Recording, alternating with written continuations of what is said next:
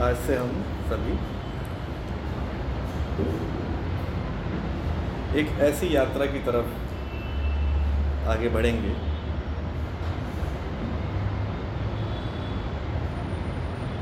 जिसका केवल एक ही मकसद है, और वो है कि जो द्वार अब तक देखा नहीं गया, जिसके बारे में जानकारी नहीं है, उसको जानने की कोशिश, उसको जानने की चाह।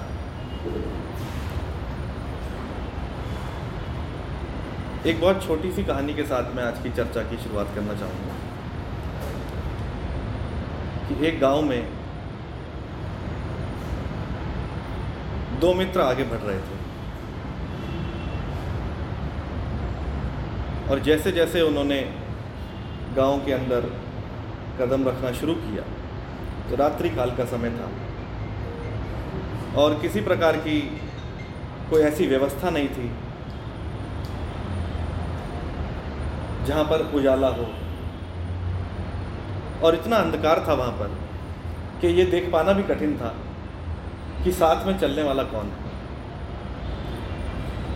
दोनों मित्र हाथ पकड़कर धीरे धीरे आगे बढ़ते हैं, और जैसे जैसे वो आगे बढ़ते हैं तो एक दूर एक घर में उनको थोड़ी सी रोशनी दिखाई पड़ती है, और जैसे ही वो उस रोशनी को देखते हैं तो उनके मन में एक आशा की उमंग जगती है, और एक ऐसी प्रेरणा उनके हृदय में आती है कि क्यों ना इस घर में जाकर आश्रय लिया जाए, क्यों ना इस घर में चला जाए। और बात भी बहुत अद्भुत है, यदि हम किसी ऐसे स्थान पर हों जहाँ पर किसी प्रकार की कोई व्यवस्था ना हो, बहुत घबराहट हो, बहुत अंधकार हो, और वहाँ पर यदि एक आशा की किरण हमें दिखाई पड़े तो वो हम अवसर चूकना नहीं चाहेंगे। और उन दोनों मित्रों ने भी वही किया जो स्वाभाविक है। वे दोनों मित्र उस घर की ओर आगे बढ़े और उन्होंने उस द्वार को खटखटाया, और जैसे ही उन्होंने उस द्वार को खटखटाया तो वहाँ का जो मालिक था, जो उस घर में निवास करता था, उसने उस दरवाजे को खोला, और दरवाजे को खोलकर एक ऐसा अद्भुत दृश्य हुआ जो उन दो मित्रों ने कभी सोचा ना था। दरवाजे खुलने पर जो व्यक्ति उस स्थान का निवासी था, जो वहाँ पर रह रहा था,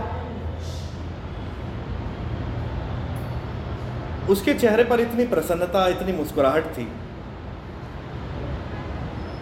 कि दो मित्रों ने कभी इसके बारे में कभी सोचा भी ना था। और फिर जब उस व्यक्ति ने अपने शब्दों द्वारा अपनी प्रसन्नता को प्रकट किया तो वो बात सुनना बहुत अद्भुत है। वो व्यक्ति बोला कि इस गांव में तुम पहले नहीं हो जो इतने आश्चर्य से देख रहे हो। ये पूरा गांव बहुत अंधकार से भरा हुआ है और केवल मेरे ही घर में रोशनी है, और मेरा काम ही सेवा का है, और मेरा बस इतना कार्य है कि जो भी दूर से इस रोशनी को देख पाता है वो मेरे पास आ जाता है, और परमात्मा ने केवल और केवल मुझे बस यही दायित्व, यही जिम्मेदारी के साथ मुझे संसार में भेजा है। उन दो मित्रों को तो वो रोशनी दिखी जिस घर में दीपक जल रहा था, जिस घर में उजाला था, लेकिन हम में से कितने लोग हैं जो केवल और केवल उस अंधकार में जी रहे हैं, एक ऐसे अंधकार में जहाँ पर इस बात की भी खबर नहीं है कि कौन सा ऐसा स्थान है जहाँ पर उजाला हो, कौन सा ऐसा स्थान है जहाँ पर वो प्रकाश की किरण मिले।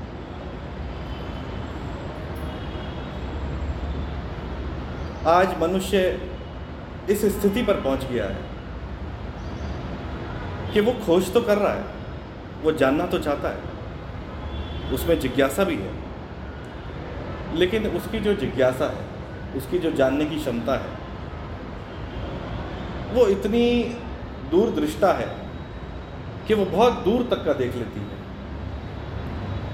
अब ये बहुत बात आश्चर्य की है कि जब व्यक्ति इतना दूरदर्शी है तो कठिनाई क्या है जीवन में? ये तो बहुत सरल सी बात है। ये ऐसा है कि चंद्रमा हमारे सामने है, सूर्य हमारे सामने है, तारे हमारे सामने हैं और हम उनको अपनी आंखों से देख रहे हैं। बात बहुत सुंदर है, लेकिन यहाँ पर एक छोटी सी चूक जाने अनजाने में हमसे हो जाती है, और वो चूक ये है कि हम चंद्रमा, सूर्य और सितारे देखने में तो बहुत सक्षम हैं, लेकिन कभी कभी एक ऐसी भूल हमसे हो जाती है जो पास रखी वस्तु की हमें दिखाई नहीं पड़ती। और वो पास रखी वस्तु है क्या? वो पास रखी वस्तु है हमारा हृदय, हमारी चेतना, जिसके बारे में कभी जाना ही नहीं गया, जिसके बारे में हमने कभी सोचा ही नहीं, जिसका विचार तक हमें ना आया, और हमने प्रत्येक चेष्टा की उसको पाने के लिए जो दिखाई देता है, जो आंखों से देख पाना बहुत सरल है, लेकिन कुछ ऐसा भी है जो आंखें देख नहीं सकती, कुछ ऐसा भी है जो हमारे ही पास है, लेकिन हम फिर भी उससे चूके हुए हैं।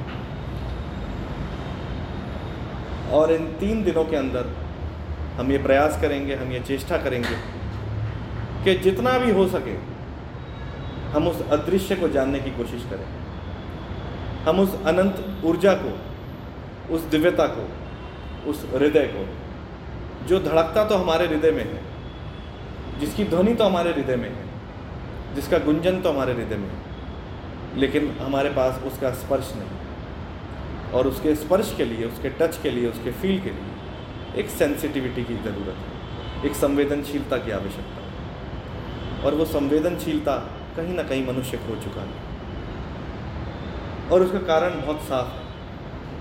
उसका कारण ये है कि हमारे पास उस संवेदनशीलता को देखने के लिए, उस संवेदनशील वस्तु को स्पर्श करने के लिए हमारे पास वो ऊर्जा नहीं है। और वो ऊर्जा क्यों नहीं है? क्योंकि हमारे भीतर की उमंग मर चुकी है, हमारे भीतर का जो उत्साह है वो बहुत शिथिल पड़ चुका है। और जब कोई चीज़ शिथिल पड़ जाए, जब उत्साह मर जाए, तो उसको जगाने के लिए एक अद्भुत प्रयास की आवश्यकता होती है। और केवल उसी प्रयास के लिए हम सभी यहाँ पर एक साथ एकत्रित हैं।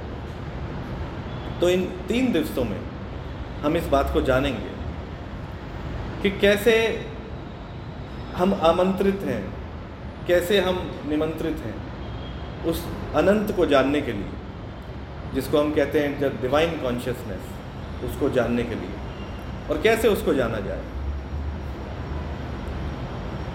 तो सबसे पहला जो इसका सूत्र है, जिसके बारे में हम सबको ख्याल ले लेना चाहिए, वो है कि जितनी भी ऊर्जा हमारे अंदर है उसका फोकस होना बहुत आवश्यक है।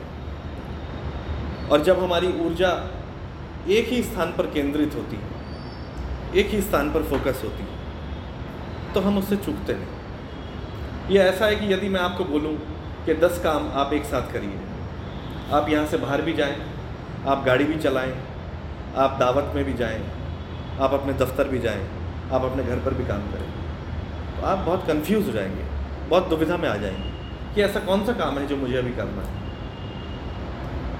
ऐसा नहीं है कि कोई भी काम करने में आप सामर्थ्य नहीं रखते, ये बात बिल्कुल सच है कि हर काम आपके लिए बहुत सहज है, पर कर क्यों नहीं पा रहे हैं, उसका कारण क्या है? और उसका कारण केवल और केवल ये है कि आपकी जो ऊर्जा है वो 10 जगह डिवाइडेड है, वो फ्रेगमेंटेड है, वो बढ़ चुकी है। और ऊर्जा को केंद्रित करना हमारे लिए सबसे महत्वपूर्ण बात है। तो इन 3 दिवसों में हम इस बात का अनुभव करेंगे, और ऐसा प्रयास हमारा हो कि हम जितनी भी ऊर्जा हमारे अंदर है, उस संकल्प सिद्धि के माध्यम से हम एक संकल्प लेंगे, हम एक इनिशिएटिव लेंगे कि हमारे पास जो समय मिला है, जो हमें टाइम मिला है, जो हमारे पास एनर्जी है, उसको हम पूरी तरह से इन्वेस्ट करेंगे अपने अंदर। और पूरा ध्यान हम अपना इस बात में लगा देंगे कि हमें जो अपॉर्चुनिटी मिली है, जो अवसर मिला है, हम पूरा इसके अंदर गहराई में उतर पाए। दूसरी बात, बहुत प्राकृतिक रहें, बहुत नैसर्गिक रहें, बी नेचुरल। हम बहुत सारी धारणाओं के साथ जीते हैं, हम कैसे दिखते हैं, कौन हमें देखता है, बहुत सारे ख्याल, बहुत सारे विचार हमारे मन में होते हैं। लेकिन जब हम एक प्राकृतिक रूप से जीने लगते हैं, बहुत नैसर्गिक रूप से जीने लगते हैं, बहुत नेचुरल स्टेट का हम एक्सपीरियंस करते हैं, तो हम उस समय जो हम हैं, हम वही रहते हैं। हम कुछ और प्रतीति को अपने भीतर नहीं समेटते, हम जो हैं हम उसके साथ रहते हैं। यह है दूसरी बात। और तीसरी बात यह है कि लिव इन द मोमेंट, इसी क्षण में रहें। बहुत बार ये देखा गया है कि जब हम यहाँ पर बैठते हैं या हम कोई भी काम करते हैं, तो भले ही हमारा जो भौतिक शरीर है, जो फिजिकल बॉडी है, वो हमारी यहाँ पर मौजूद होती है, लेकिन हमारा जो मन है, जो हमारी आत्मा है, जो हमारी चेतना है, उसे हम पूरी तरह से इस क्षण में केंद्रित नहीं कर पाते, और जिसका कारण है कि हमारा मन भटक जाता है। तो इसलिए जब भी हमारा मन भटके, जहाँ भी हमारा मन कहीं और जाए, कुछ और भी विचार यदि हमारे मन में आए, तो उसी समय, उसी क्षण इस बात का स्मरण रखें कि ये जो समय है, मुझे इसी क्षण में रहना। और इस बात का मैं आश्वासन देता हूँ, ये विश्वास के साथ मैं कहता हूँ कि यदि ये 3 महत्वपूर्ण बातें आपने समझ ली और ये ठीक आपके हृदय में उतर गई, तो जिस मकसद के साथ, जिस पर्पस के साथ हम यहाँ पर एक साथ एकत्रित हुए हैं, वो अवश्य फलीभूत होगा, वो घटित होगा, क्योंकि परमात्मा भी उतना ही हमारा इंतज़ार करता है जितना हम उसका इंतज़ार करते हैं। लेकिन यदि महत्वपूर्ण है हमारे लिए, तो वो है एक पृथक प्रयास। और वो पृथक प्रयास के साथ यदि हमारी प्यास दोनों मिल जाए, तो हम एक ऐसे स्थान पर पहुंच जाते हैं जो कभी देखा नहीं गया। और जो चीज़ देखी नहीं गई, शायद यदि हम पूरी चेष्टा करें, तो इस विश्वास के साथ मैं आप लोगों से ये बात कहता हूँ कि हम उस चीज़ का अनुभव कर सकते हैं जिसे अभी तक देखा नहीं। तो अब हम आज का सत्र प्रारंभ करते हैं और ध्यान की प्रक्रिया अब हम प्रारंभ करेंगे। तो सभी लोग बिल्कुल कंफर्टेबल पोजीशन में हो जाएं, जिस भी पोजीशन में आप हैं।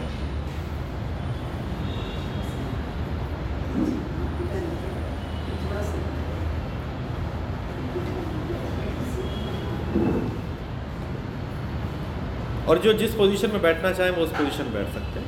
यदि आप कुर्सी पर कंफर्टेबल हैं तो आप कुर्सी बैठ जाएं, यदि आप नीचे कंफर्टेबल हैं आप नीचे बैठ सकते हैं।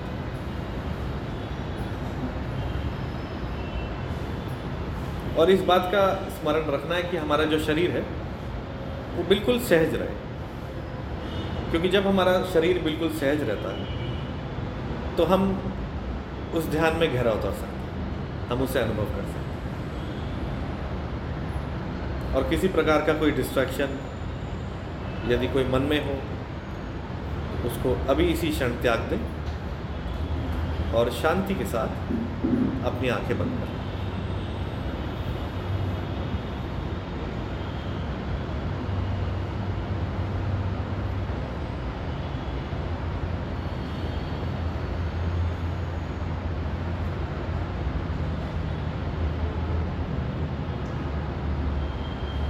अपनी आंखें बंद कर लेंगे और अपना पूरा ध्यान अपनी श्वास की ओर।